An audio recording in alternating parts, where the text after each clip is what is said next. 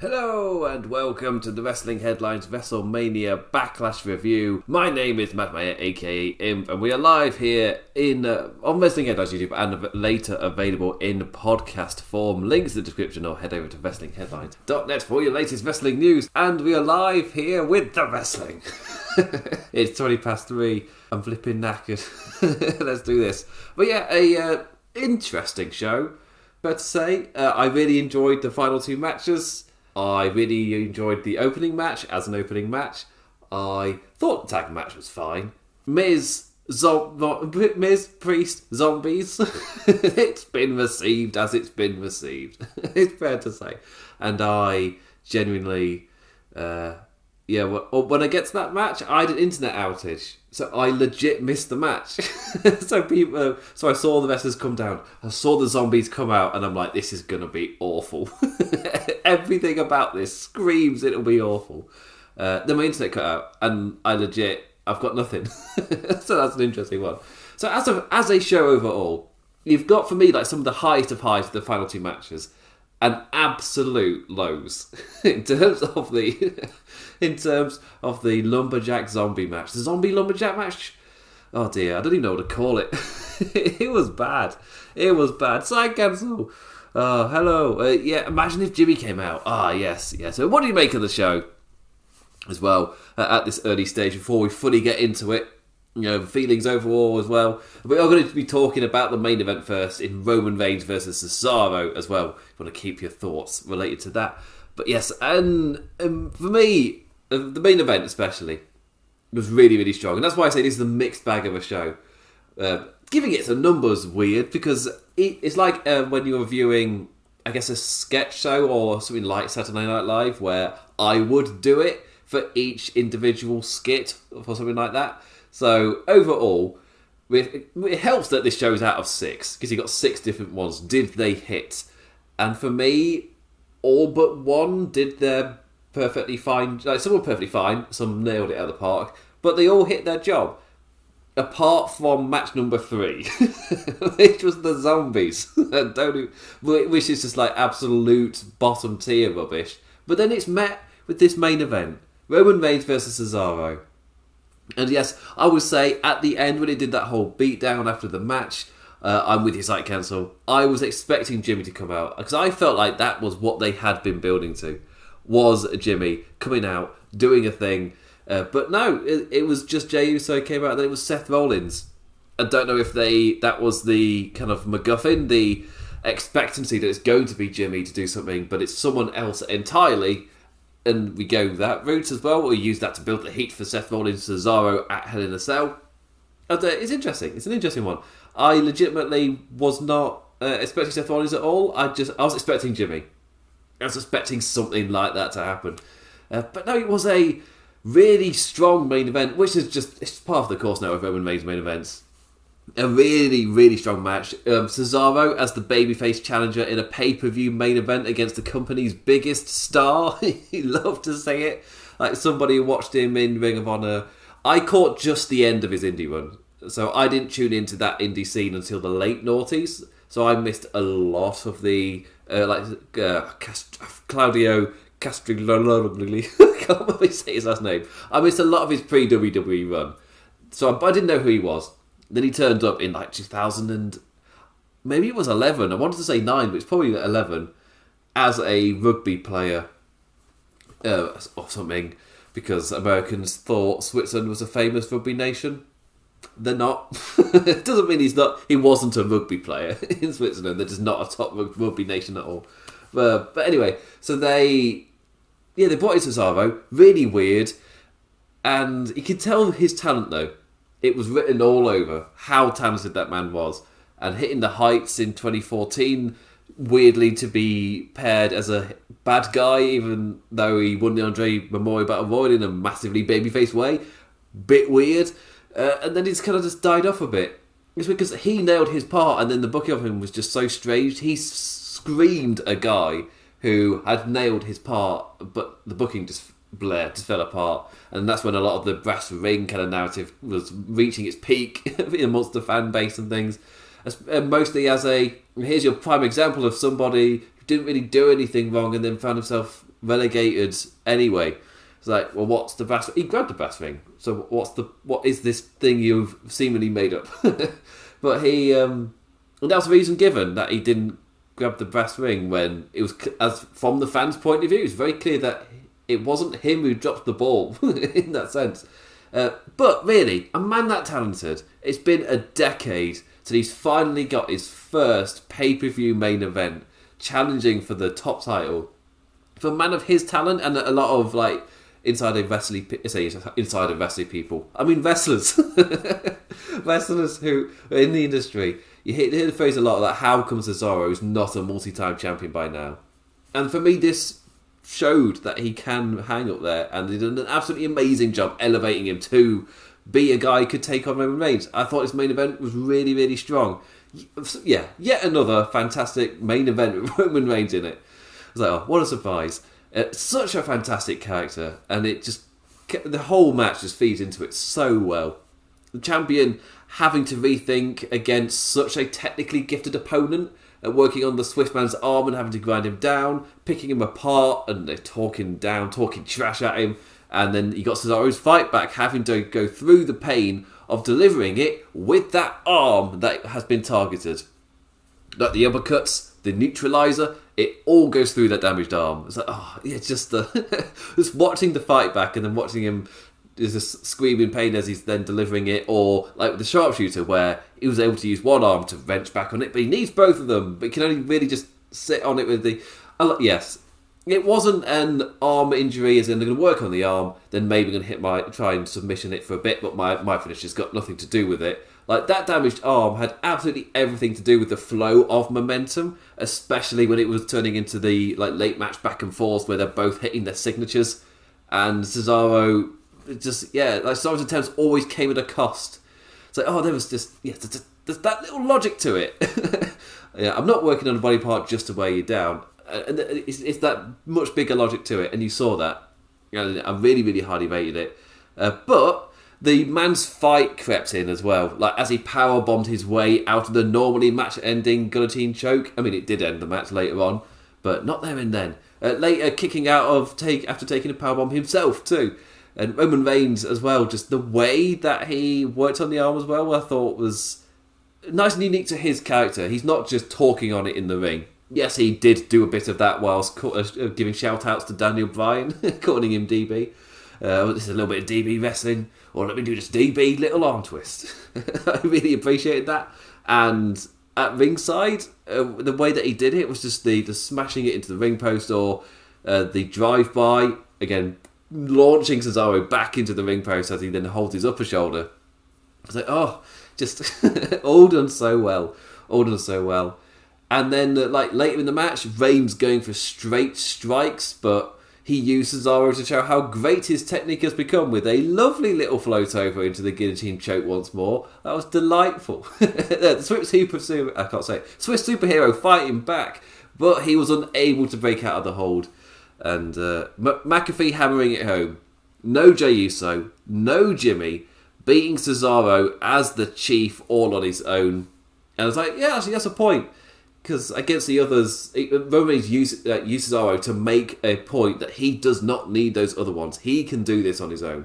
And that's something that I really appreciated seeing. Like, seeing him actually do it in action. Especially, like, as a bad guy, we don't see that a lot. The person I think about is Seth Rollins, who would talk about like that, then even wrestle really strongly, but he was booked as a wimp, and it's kind of like the go-to thing of to have the villain talk a big game and then in action show that they are actually just a bit of a wimp that should be defeated and not respected. That is so different here with a character that's so much about respect, and he's going to go out there and earn it. Yes. Such a strong character because of that. So much of his character is about respect and him himself earning it too. It's like, oh, yes, as in you will respect me. Levels of stuff. We're like, oh, yes.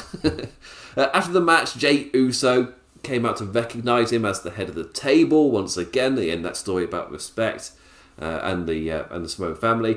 A super kick to Cesaro and into a beatdown from Jey at the behest of Roman Reigns. It was Jey who asked and Roman gave the nod. But the splash was halted by, as we just talked about, Seth Rollins, of all people, staring down Roman. But it's Cesaro he's out to send a message to, not Roman, and launching him over the announce desk before swinging serious damage with a chair, trapping the lad's arm inside and swinging it into the ring post. Plus a stomp for good measure. Seth Rollins, the final image as the show goes off air, which I guess might be my only critique, I guess. I mean, they're telling you immediately the direction. This is narratively where we're going with Hell in a Cell. We're going to get Cesaro versus Seth Rollins. This is the big angle to go into that next pay-per-view with. This is the hook. No Taz. This is the hook. And, it's not to go Larry David, but it's... when I say my only critique is Roman Reigns just disappeared after that, and he's such a focal point of the show. I was just watching it just thinking, wouldn't mind to know a little bit about where Roman's going. Immediately I'm thinking Roman Jimmy. I don't know if anyone's in agreement with that, but that is my immediate kind of take on it. It's like, yeah, I'd go with a bit of Roman Jimmy. You build that up in the background throughout the course of this show. That's why I thought it was a little bit odd for there to be no kind of post-match build for Roman. And Seth Rollins came out, they teased Rollins' reigns. I don't know if they are going to do anything with it, because they're both baddies, and it's WWE. They're both really strong characters, and it'd be really interesting to see that. And it's one of those where, or because they're both heel, I don't think it matters. Because they're such strong characters and the fans are so familiar with them that at this point I don't really think it matters that they're both heel. I think it's fine. I think in this era you can do Reigns versus Rollins because the characters are both so strong that on the TV it can work a different kind of magic than they used to. Personally, they don't do the villain versus villain though.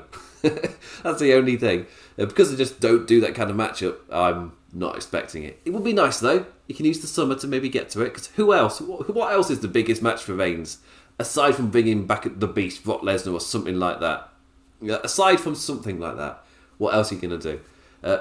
Personally, if you're going to bring back Lesnar, do it purely to make Reigns look like a beast. Have Reigns destroy him as well. That's what I'd do. Just like we saw here, with the similar kinds of fight backs, and then Brock Lesnar just gets caught in a guillotine choke and down he goes again.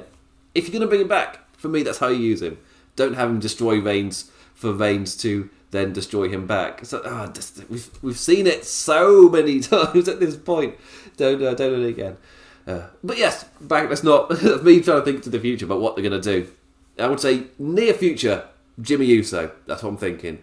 And of course, Seth Rollins versus Cesaro. It's good to see that Cesaro is staying pretty high up the card. Seth Rollins with the, you thought he'd be just like that you just get your big match and we'd be done. Like, no.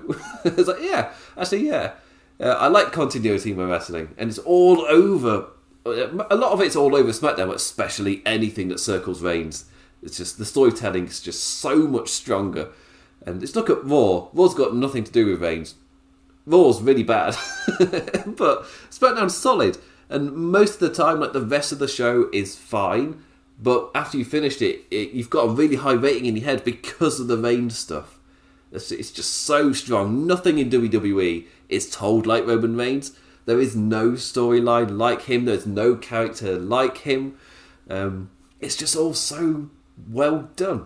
I've got no critique for it. Again, my only critique was him not receiving attention after the match, because again, all characters at all times must be thinking, what is Roman doing right now at this moment? What is Roman Reigns doing? And that wasn't the case. That wasn't the case. Yeah.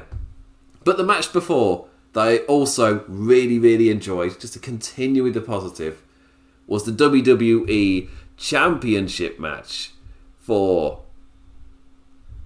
the men's match. The men's match, as I realise I've not actually moved the matches into order.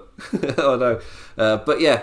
Yeah, no. But yes, the men, the big men had their men match. And yeah, it was big boys doing big boy things. There we go. As I get distracted, realising I've not done it. But yes, big men doing big burly things. Big boys smash. Really, really enjoyed this. The Bobby Lashley versus Drew McIntyre versus Braun Strowman for the WWE Championship, in big muscly men being big mean and muscly. I really enjoyed this. Some tasty steak. Charging around, slamming up, down, left and right. Diving at each other like madmen. Similar to the opening triple threat in its unrelenting pace. Instead, just rattling along the tracks into big ringside craziness and big boom boom stage spots. It's like, yes. The opening match was a lot more in-ring triple threat kind of pace, as in a really strong opening match. This was Carnage levels of stuff. It's like, absolutely perfect for the three men involved. The ability Strowman showed in this, the agility attempted in order to keep up with the other two really impressed me. Like a somersault off the apron, a thank you Drew for saving a really bad landing with that one. Before later taking both a Michinoku driver and a ringside overhead suplex. Like, wow. Strowman, he took his licks in this match. Bobby Lashley retaining, though, after Drew nailed the Claymore, launching the Scott out and quickly following up with a spear. The man was thought to be out, the champion thought to be out completely after being crashed through the screens with a sparkle bang. But nope, back he was right at the end. And at the time they put over that Lashley was out for weeks after Strowman did that to Lashley. And the clip they played on Raw, he was out for weeks after that. And it's like, as soon as they said that, I'm like, he's coming back at the end of the match and winning, isn't he? It's like, it sucks when that kind of thing happens. When they say something on commentary, and immediately you go, well, I can read what emotion you're going for there. Oh, that sucks. And yeah, Strowman may have been there, so neither Drew nor Bobby took a pin.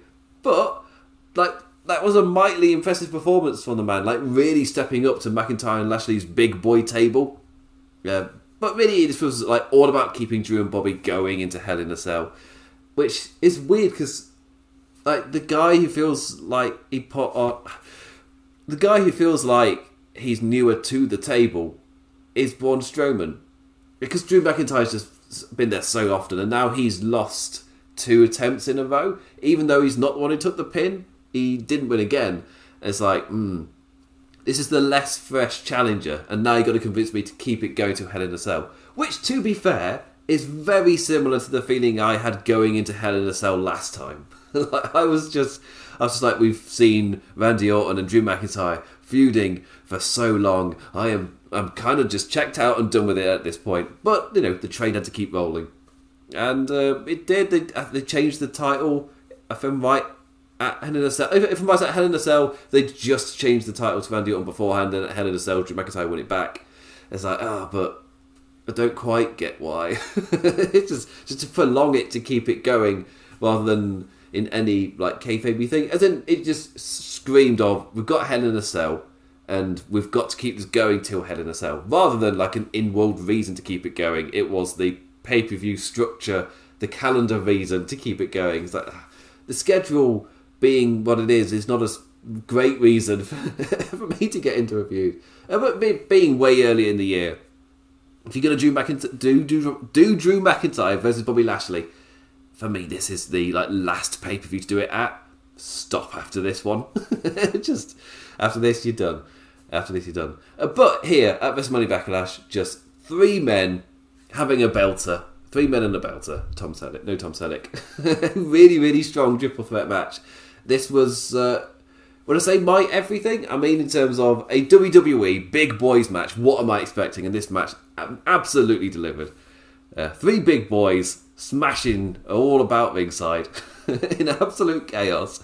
It was exactly the kind of match you would hope it would be. So yeah, little golf clap with 2 fingers on the palm. Really, really enjoyed it. Yeah, really strong WWE Championship match. Both of the final matches of the show were both really strong and in completely different ways. Sam the Best. Hello, Sam the Best. So yeah, I really, really enjoyed the Lashley McIntyre Strowman. Really, really strong. Big boys did their smash. Things went bang. Big men flying. Yeah, but again, for me, a little shout out to Braun Strowman, because I thought he really impressed me in this match. I thought he really steps up to that level that Lashley and McIntyre have set, and that's something that's really important. Just because the Lashley McIntyre thing was, it was so strong. I don't know what this is trying to emblemize, but it's like, it was big and it's strong, like a big burger. I don't know where I'm going with that. I don't know. Anyway, I'm now going to go through the show in order of the stuff that happened, like the final 4 segments to talk about. Hopefully get this review done before it's 4 o'clock in the morning. Fingers crossed. Yeah, it's 20 to 4. 20 minutes to get through the entire show. It's not going to happen. And yes, Sam, Roman Reigns vs Cesaro was amazing. Yeah, I think I spent 10-15 minutes just talking about how much I enjoyed that main event. Both guys absolutely brought it. But on the kickoff, I'm just going to bring that up first. Richard O'Shea accepted Sheamus' call in his ordinary human trousers, not his superhero trousers, which makes him Ricochet. Nah, normal human pants as it is in America. Normal human trousers. So he's Richard O'Shea. He didn't win, so there's that. That was a kickoff. Accepting Sheamus' open challenge, which I love that little quirk that it's not for the title. For me, it works so well. But we got an opening video package narrated by Batista with a mix of wrestling and Army of the Dead footage that I thought at the time, this is quite a cool, interesting tie-in. You've got your Batista in your wrestling and Batista in your movie. Yeah, that's an interesting tie-in. Little did I know, we get a match that was a full-on advertisement for the movie. Not in a good way. Not in a good way. It's like, yes. Cool. Anyway, WrestleMania Backlash kicked off. Also, looking at the Google SEOs, WrestleMania Backlash has won. What, as in the terms that people are Googling the most, because you can look at what's tracking the most. What terms are people searching more? And over Backlash, WrestleMania Backlash is winning. They won with the rebranding. Damn it. Me with my little, keep it as it was, little heart. Anyway, so the show started with the Raw Women's Championship, Rhea Ripley, Asuka and Charlotte Flair with a bloody strong opening to the show. Really, really enjoyed this fast-paced opening contest. And like Flair in her Cruella de Vil attire, surely because she just loves Disney's 101 Dalmatians. Nothing to do with her being a whopping big villain. Nah. Such a fast-paced opening contest. Like a bit of the 2 at a time swap them out rhythm, which I'm not a massive fan of normally, but when done when ran at a pace this quick and smooth, I'm not really gonna complain. It's a trope I normally don't like, but it was fine. It did perfectly what I kind of would like it to do. So I've not really got any complaints for it. It was perfect. It was like the perfect opener. Really, really enjoyed it. And really, when you get to the actual kind of run of the match, Flair was trying to own control, but obviously her opponents were way too talented for that to really ever come to fruition. It's kind of like a self-prophesizing blindness. Charlotte Flair holds herself in such high esteem that she truly believes that she should be running the whole division, be champion, be controlling every match she's in, because she is just that great. And when that doesn't happen, after the match, she's kind of just shaking her head, just how did that can't possibly happen? It can't possibly be a thing. I don't know why I made it so incredibly posh. That can't possibly have happened. Instead, the match descended more and more into a back and forth, even after Flair nailed a double natural selection in a fantastic troll move in the middle of the match. Because the way that her character's going to build up, you're expecting there might be a spot where what if she beats them both and she does proclaim herself as the queen. Using the past of how strong she's been built to really feed this heel character of self-aggrandizing. It's this spot in the match, I rate it so highly. It's just where she nailed the natural selection on both and kind of cockily just pinned them both. I was of course you would. Of course they'd book Charlotte Flair to beat them both. But no, that was the troll part. It's just them going, yeah, we're not. We're not going to do that. But that works to a character so damn well.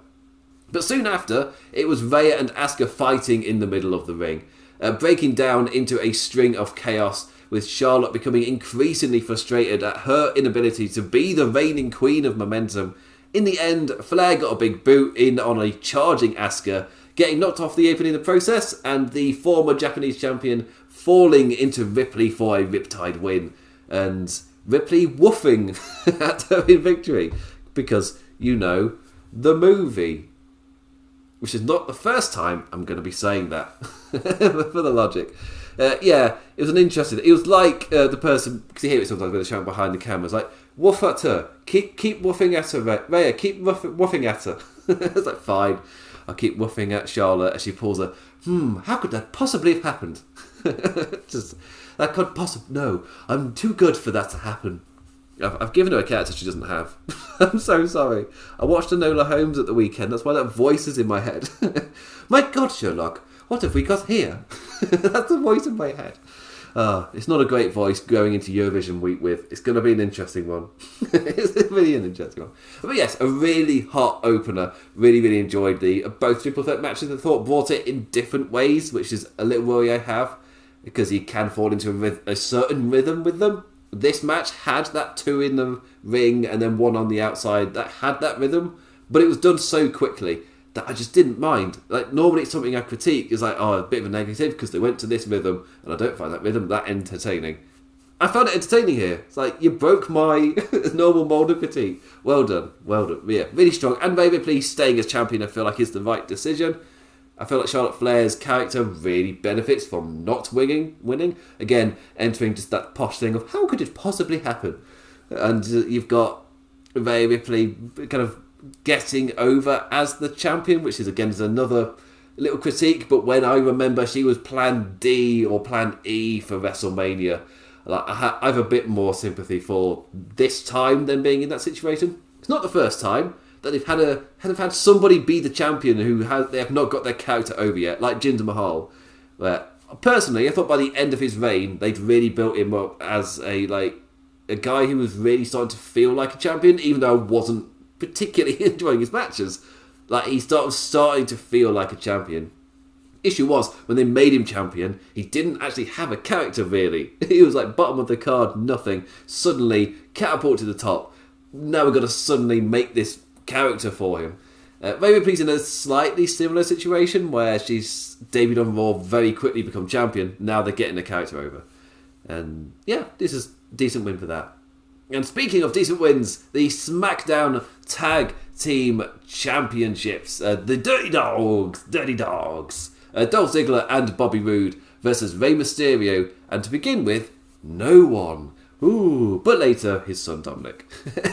a backstage attack and poor young Dominic left Rey in a 2-on-1 handicap. He gave it a good go in his 60s Adam West Batman gear, but the numbers were always against him. The Dirty Dogs directly targeting his right knee with some really strong teamwork. Bobby Roode's career has constantly found him landing in strong heel teams. He just keeps doing it. Be it Team Canada with Eric Young, be it Beer Money with James Storm. I guess it was called the Dirty Heels. Isn't it his first dirty tag team? Dirty Heels with Austin Aries back in TNA before both of their WWE days. And yes, there was the Chad Gable team, but they just didn't know at all what to do with the tag team. And again with Dolph Ziggler, he's fallen into another decently strong heel. That was the point. They didn't start off as heels, so that doesn't count. But yes, another strong heel tag team in the middle of the show with Dolph Ziggler. Yeah, again, Bobby Roode's done it again.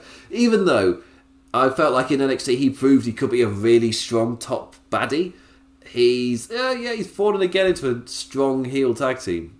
He keeps doing it throughout his entire career. Obviously from Team Canada up to now. Even if he becomes the top champion in TNA, he will fall back into another strong tag team. Don't know how he does it. It's littered with them. But yes, some great little moments in the match. It's like in Rey's fight for survival, just avoiding the 10 count after sliding into a ringside Ziggler super kick at the top. I just realised I've also not changed the picture. Well, bang! I'll remember. That's more for editing later.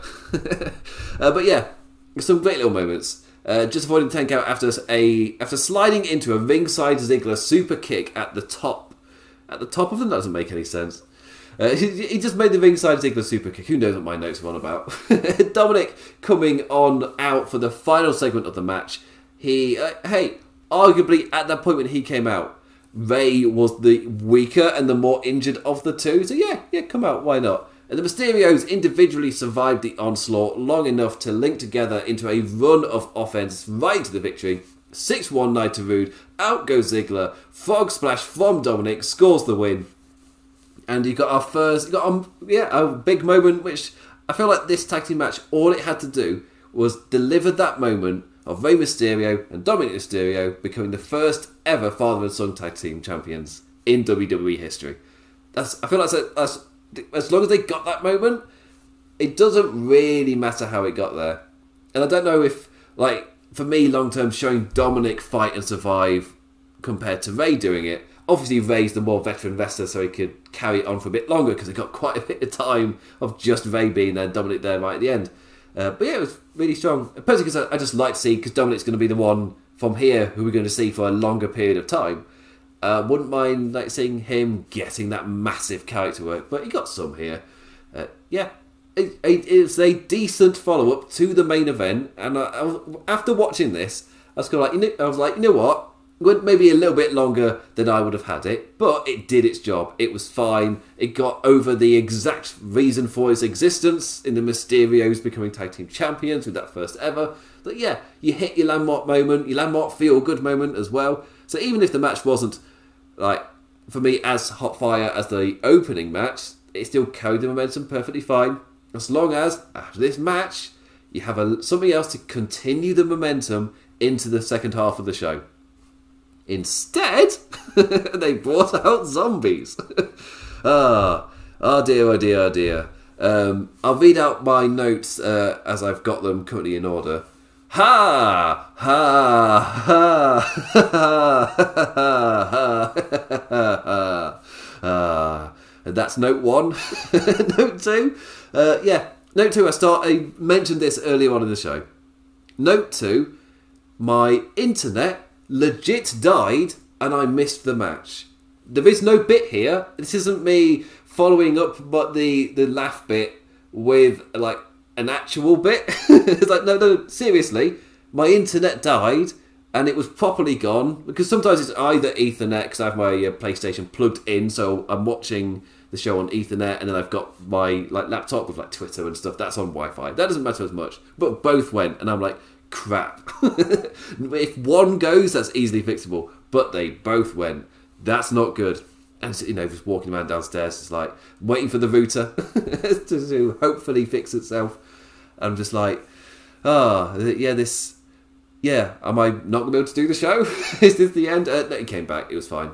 It's fine. But I did miss the match. It was a long enough period of time for me to completely miss the zombie lumberjack match. I saw the entrances.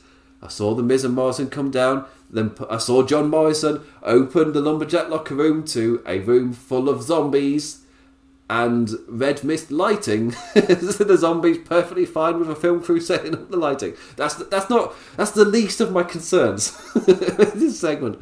So again, the idea of a zombie lumberjack match is pure nonsense, first and foremost. So if you want any sense of realism, if that's how you get invested in this, look away now. This is not it. This is just the other side of the nonsense fence. Pure and utter nonsense. It's zombie lumberjacks. I don't need to say anything else. So the Miz with John Morrison, and they're putting over that it was John Morrison who saw the zombies. The Miz hasn't seen the zombies. He just thinks John Morrison's being weird again. And then out comes Damian Priest, and then, out come the zombies, and they do it from the close shot, from semi-POV shot from over the shoulder of the zombies as they're walking in. It's like, that was an interesting choice. Again, to do the invisible camera, is it there or not in a match? That's an interesting one. That's a really interesting one. The invisible camera, as in WWE, is really consistent whether the camera crew are there or not, and sometimes it's inconsistent in a single segment. Again, my thing on Raw was MVP kind of posing to knock on the door with the cameraman behind him, where he very subtly kind of told us that MVP knows the camera crew's there. Then you cut to Braun Strowman with his own separate crew inside the locker room. It's like, what are you doing? What is this? Responding as if there is no crew there. It's just within the same segment, there is and isn't a camera crew. For me, that's you establish there is or you establish there isn't. To kind of be inconsistent within a segment. To do the invisible camera in the POV of a zombie, for me that's a little bit different because it's already nonsense. I'm up for crap like that in something like I say up for. I've left my quality bar aside. This is pure nonsense, and as pure nonsense, that's what the zombie stuff was. It was pure. Just drop any sense of a match, as in Dave Meltzer is probably going to give this 0 stars. Maybe even -1, because it wasn't particularly done well either. On top of the nonsense idea, the execution was nonsense too. I don't often 100% agree with like a quick little Meltzer take on something within WWE. I tend to be a bit more lenient with them, but with the zombie one, where we're saying, yeah, it was a zombie lumberjack match. It's worse than it sounds. From what I saw, I think I'd agree. Do I have to go back and watch this? Do I really have to go back and watch this? The only thing I've seen is I saw a gif of Miz and Priest on the outside fighting the zombies, then realising probably work together to fight the zombies and doing that. And of course this still image which was going all over Twitter of Miz and Morrison getting eaten by zombies, and WWE themselves putting out there in a headline, Miz and Morrison eaten by zombies. That's a headline they have put. WWE themselves have put that out. That's not a wrestling news website putting that out or anything. It's legitimately a WWE publicised thing. That is what they have put out there. So they'll be on Raw. I'm not saying that they will be. They will be on Raw. But immediately, you suckers! I genuinely missed the match thanks to amazing timing from my router. So, anyway, Hell in a Cell's June 20th.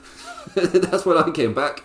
End of that. I missed that promo as well. It's legit just at the end of the promo where it's giving the logo with the date. That's when I came back. So yeah, zombies. Yeah, and I'm 100% going to fail at finishing before 4 because I can't cover this match in 4 minutes. But the SmackDown Women's Championship, Bianca Belair versus Bayley, and back on the otherwise quality road for the night. It's what I mean by it's a weird show. We had the zombie thing, but everything else was fine. Personally, I only found this match fine because I was struggling to get my head back into the show, and that sucked for Belair Bayley, where they were following that. And just as a viewer, as the flow of a card overall, in isolation, this match was probably great. Watching it on the night, I kind of struggled to. It was mostly fine, with a, again, really strong ending, because they're both great wrestlers, that then led into a kind of finish which sets you up for a rematch, even though Bayley lost. It's WWE booking. Yeah, go with it. But, back onto the quality road. We're back onto normal street, which again is even weirder transition, going from watching two of your wrestlers getting eaten by zombies, not giving a crap. Oh, my favourite part, I just remembered my favourite part that I saw. I didn't know this happened until I saw the gif of it on Twitter, but it was afterwards, as Miz Morrison are getting eaten by zombies, Damian Priest doing his Archer, I can't do it with the headphones, doing his Archer thing, pointing it into the air, firing it at the screen that's above the ring, and on it goes, Army of the Dead. I was like, oh yes, the promo. Which reminds me of my other favourite thing of of the commentator, I forgot his name, it's trying to make sense of it afterwards. Like, oh wait, Army of the Dead. Oh, this makes a bit more sense then. Yeah, I've got it, because of Army of the Dead. It's like, yes, because the movie. Yes, that's it. Because the movie. I guess. It was me immediately going, I understand that you were advertising the movie, but in-world, does the sense make? And what does the sense? of Miz and Morrison being announced as legitimately being eaten. Because they will be back. They've not been eaten. Warren Hayes, I think it was Warren Hayes with a great tweet of just saying, and they might as well just put out that they fell onto a second roof. And that's why they're back. He had to use the same excuse as last year when they killed someone on pay-per-view by launching them off a roof. And it's like, why are they back? Second secret roof, hidden secret second roof. Great stuff. Anyway, I need to transition to Belair Bayley. I need to finish this review. So we're back to the Quality Road. Again, a weird one to get into after two members of your roster were just eaten by zombies. But hey, we're transitioning into this. Let's just move on. And I'm gonna have to do it. I'm just realising. But yeah, there's these zombie people. Bang! There is Belair and Bayley. Yeah, it was I won't say surprisingly good match because look at who they are. It's just that what it was following, I was impressed that I was able to get into it towards the end of the match. Unsurprisingly, a strong showing from the two women. Belair telling Bayley to kiss her ass. It's just the way that Pat McAfee said it as well afterwards. He was great at commentating as well all night for me, Pat McAfee. There were a few times where you could tell he's been told to shut up because he just cut off mid-sentence. But it's like, I think Belair's telling Bayley to kiss her ass. It's just the way he did it. It was hilarious. But yes, Bayley was later laughing at Bianca's misfortune, right into a straight slap to the face, as I liked. Like Bayley, a full crazy villain at this point, like maniacal laughter before switching to full seriousness as she rakes the eyes of the champion. In a last-ditch desperate attempt. The zombie stuff's got me getting into mini character. It worked to blind the champion, but the lass managed to roll her up and score a sudden pin. And after the match, Bayley going crazy at Michael Cole, just ripping apart all of his notes, throwing them about, writing her own notes about how it should have gone. And Bianca's on the stage, fixing her eyes. I think it was a nice touch that, if I'm right, I noticed that one of her eyelashes had been kind of knocked off a bit. And personally, for the rake the eye spot, for me, that's a really nice touch. That's a really nice thing. Just visually, to show that the eyes got raked, you can dislodge one of the fake eyelashes. Yeah, do it. Yeah, it's a nice little touch. Nice little touch. But yeah, it was a strong women's championship match, and by the end, I was into it. It was a great back and forth. There were some great little spots within there. It was just obviously the first half just needed some time to wrap my brain around just going into a title match following what happened. Just like, right, okay, as in like me watching it as a viewer, like just taking in what's happened, I've got to actively disengage and re-engage. Essentially, I've got to stop the car, go right, okay, now we're going in this gear, and then go again. It's weird. I'm stalling on a roundabout. I can't remember if they exist in America. I don't think they do. A very British road thing. Circle on a road, you got different turn-offs on it. There we go. Quick explanation. Yeah, you don't want to stall on it. It's my point. Otherwise you can ruin the flow of traffic. That's essentially what the zombie stuff did. Ruined the flow of wrestling traffic. I don't know where I'm going with this metaphor. Keep with me. Start with the wrestling flow of traffic, and then the car had stalled. I had to start it up again. Like, right, okay, we're going at one on the first gear, but I'm going to slowly amp up. And they were driving fine by the end of the match, and that meant come the final two matches, I was revving to go. Stick with the metaphor. I was revving to go into the main event matches. The car crash that followed. Yes, found it. I found the tie-in. But it's just because of that. Maybe I need to rewatch this one in isolation to get a full sense of it. But the zombie match definitely took away from the first half of this match for me because I was just so struggling to get into it. And I really felt it when Bayley did a front suplex onto Bianca onto the stairs. So Bianca fell chest first onto the stairs, which is oof spot to take. But I just wasn't into the match at that point. Even though they've done that big ringside spot, it got no reaction out of me. I watched it and went, yep. And that's when it hit me. It's I should have had a bigger reaction to that. But I'm still reeling from zombies. Even though I missed the match. And it's just, it's all, again, you can normally sense it from Twitter. It's just all they were talking about with the zombies, and I was essentially using it to see what I'd missed. It's just the odd spot. Oh, it was something. I feel like my review of Bianca Belair and Bayley kind of really did get across what it was like watching it live. Like, you're trying to watch the match. The zombies are just... they're in your head. They're in your brain. They did the job.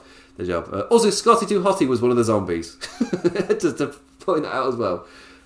It's a random little fact. Yeah, random little thing there.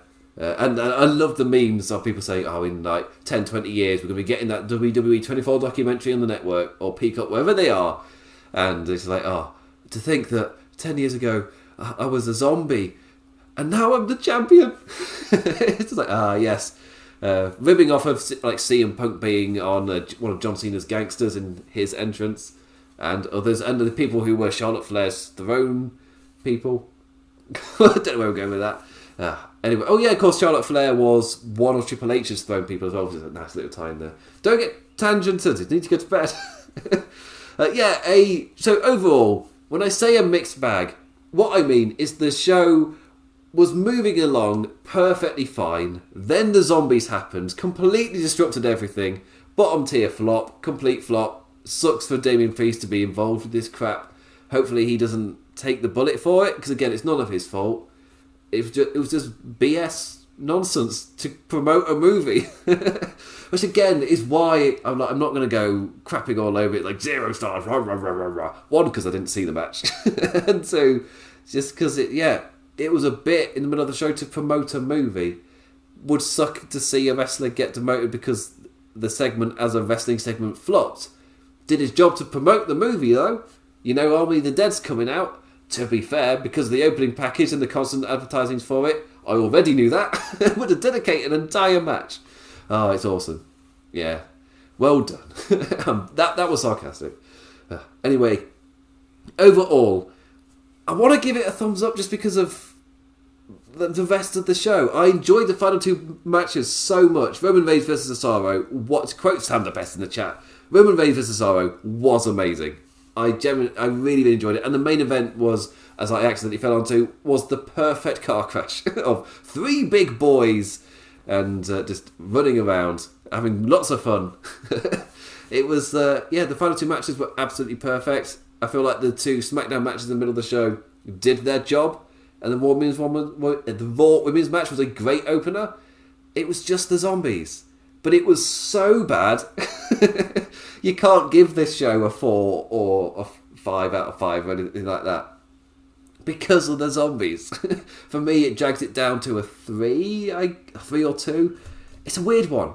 I don't normally do numbers. That's why I don't do numbers. My review is it's a great show apart from the zombies. Where if you like me and you're perfectly fine having a laugh at the wrestling and it doesn't really disengage you from like the rest of the show too much, then you'll be fine with the show. You'll enjoy it. Just be aware there'll be a segment which is pure nonsense. Anyway, I've had a good laugh. Anyway, so that's the end of that review. Backlash, WrestleMania Backlash. What did you make? What did you make of the zombies? I've had a really good laugh about the zombies, but also the legitimately great stuff, like the 2 title matches at the end of the show. Roman Reigns continues his absolutely amazing streak. The setup for Cesaro versus Seth Rollins. Did they elevate Seth Rollins as a top guy for you? Also, the men's side for Raw as well with Drew McIntyre, Lashley and Strowman. Did that deliver for you just as much as it did for me? I'm not positive on Raw because there's a kind of match where the landscape on Raw is identical as it was beforehand because we're likely going with Lashley McIntyre. Raw has been absolutely awful since WrestleMania and it was pretty bad before. I was hoping WrestleMania would hit a reset and then it got worse. The last 2 shows going into Backlash weren't as bad, but for me they're still 2 out of 5 shows. They're still bad. They're still 4 out of 10. They're still bad shows. They just weren't as bad. I'd like... SmackDown's been knocking it out of the park, though. I wish I reviewed SmackDown. Instead, SmackDown has knocked it out of the park. Before I go off, who will win the match with Reigns and... Who won the match? Who won the match? It was Roman Reigns. For some reason, I read that as a future question with my 4 a.m. blurry eyes. No, who won the match? It was Roman Reigns. Or wrestling. Wrestling won. Let's go with the crappy, cheapy, cringy answer. Who won? Wrestling fans won. I wanna change that answer so bad, but I'm sticking with it. I'm sticking with it. Why did I do that? Anyway, I'll be back on Tuesday at midnight, aka 7 EST. People don't do time zones as aka. It's a thing. I've done it now. So yes, I'll be live at midnight GMT or BST because we're in summertime, or in the Eastern time of 7 PM with the Monday Night Raw review on Tuesday, then Wednesday the NXT review as well. The cycle never ends, it continues. I will say, as a European, just a little bit of a heads up, a little bit of a warning, I will be entering my Monday Night Raw review after immediately just finishing Eurovision. I will be in a mood. It will be an interesting mood. I will have drank fruity drinks and cider. It's going to be interesting reviews this week. The timelines just match up. I realise I plugged the wrong time. I'm live at 11 BST/6, so that's irritating. That's irritating. Anyway, you've meant to use the pay for you to plug the Raw reviews correctly, and I mucked it up. Oh well. Anyway, the Raw review might be an interesting tone, given I will be coming straight off of Eurovision and it's immediately going live. Like here, with this review. After the show finished, I have 5 minutes to set everything up, including the lights and everything. Anyway, what do you make of WrestleMania Backlash? Personally, thought it was a really strong show with its perfectly fine, serviceable mid-card, except for the zombies. The zombies. That was a thing. I feel so fortunate that my internet cut out, and I just came back to just Twitter going, it was worse than it sounds. Like, okay then. I'm so lucky. So I instead used that time to walk backwards and forwards. I wasn't sat down for that time because I was waiting for the router to turn back, just checking it. Anyway, yes, I'll see you all on Tuesday for the Monday Night Raw review. Again, you can hit me up on Twitter at the damn Imbercat. That's damn as in damn. Want to do a little more chatty about this. Again, weird phrases today. I am going to be live during the week as well. Normally at 5 BST with over on Twitch as I stream the video games. I think of streaming Control tomorrow. I'm going for the Platinum. Got one trophy left. I think I'm doing the Alan Wake DLC in that game. So yes, I'll be streaming Control tomorrow over on my Twitch with the implications with the second S. Also for wrestling headline stuff, there's Russell Headlines over on Twitter, that's Wrestling Without an E, and on Facebook, Wrestling Headlines too. And go to the website for all your latest wrestling news. Very good on mobile. I need to remember to plug the mobile side of it because it's generally the stronger version of the layout. Anyway, it's why I like doing the little Photoshop stuff for it. It looks really nice, the thumbnails and things. Anyway, what do you make of WrestleMania Backlash? Hit me up in the comments below or whatever. I've just plugged that. And with that, I say thank you for watching, liking, reviewing, whatever, engaging in any form or any manner. It's always greatly appreciated, and don't take any of it for granted. And with that, I bid you adieu. Adios.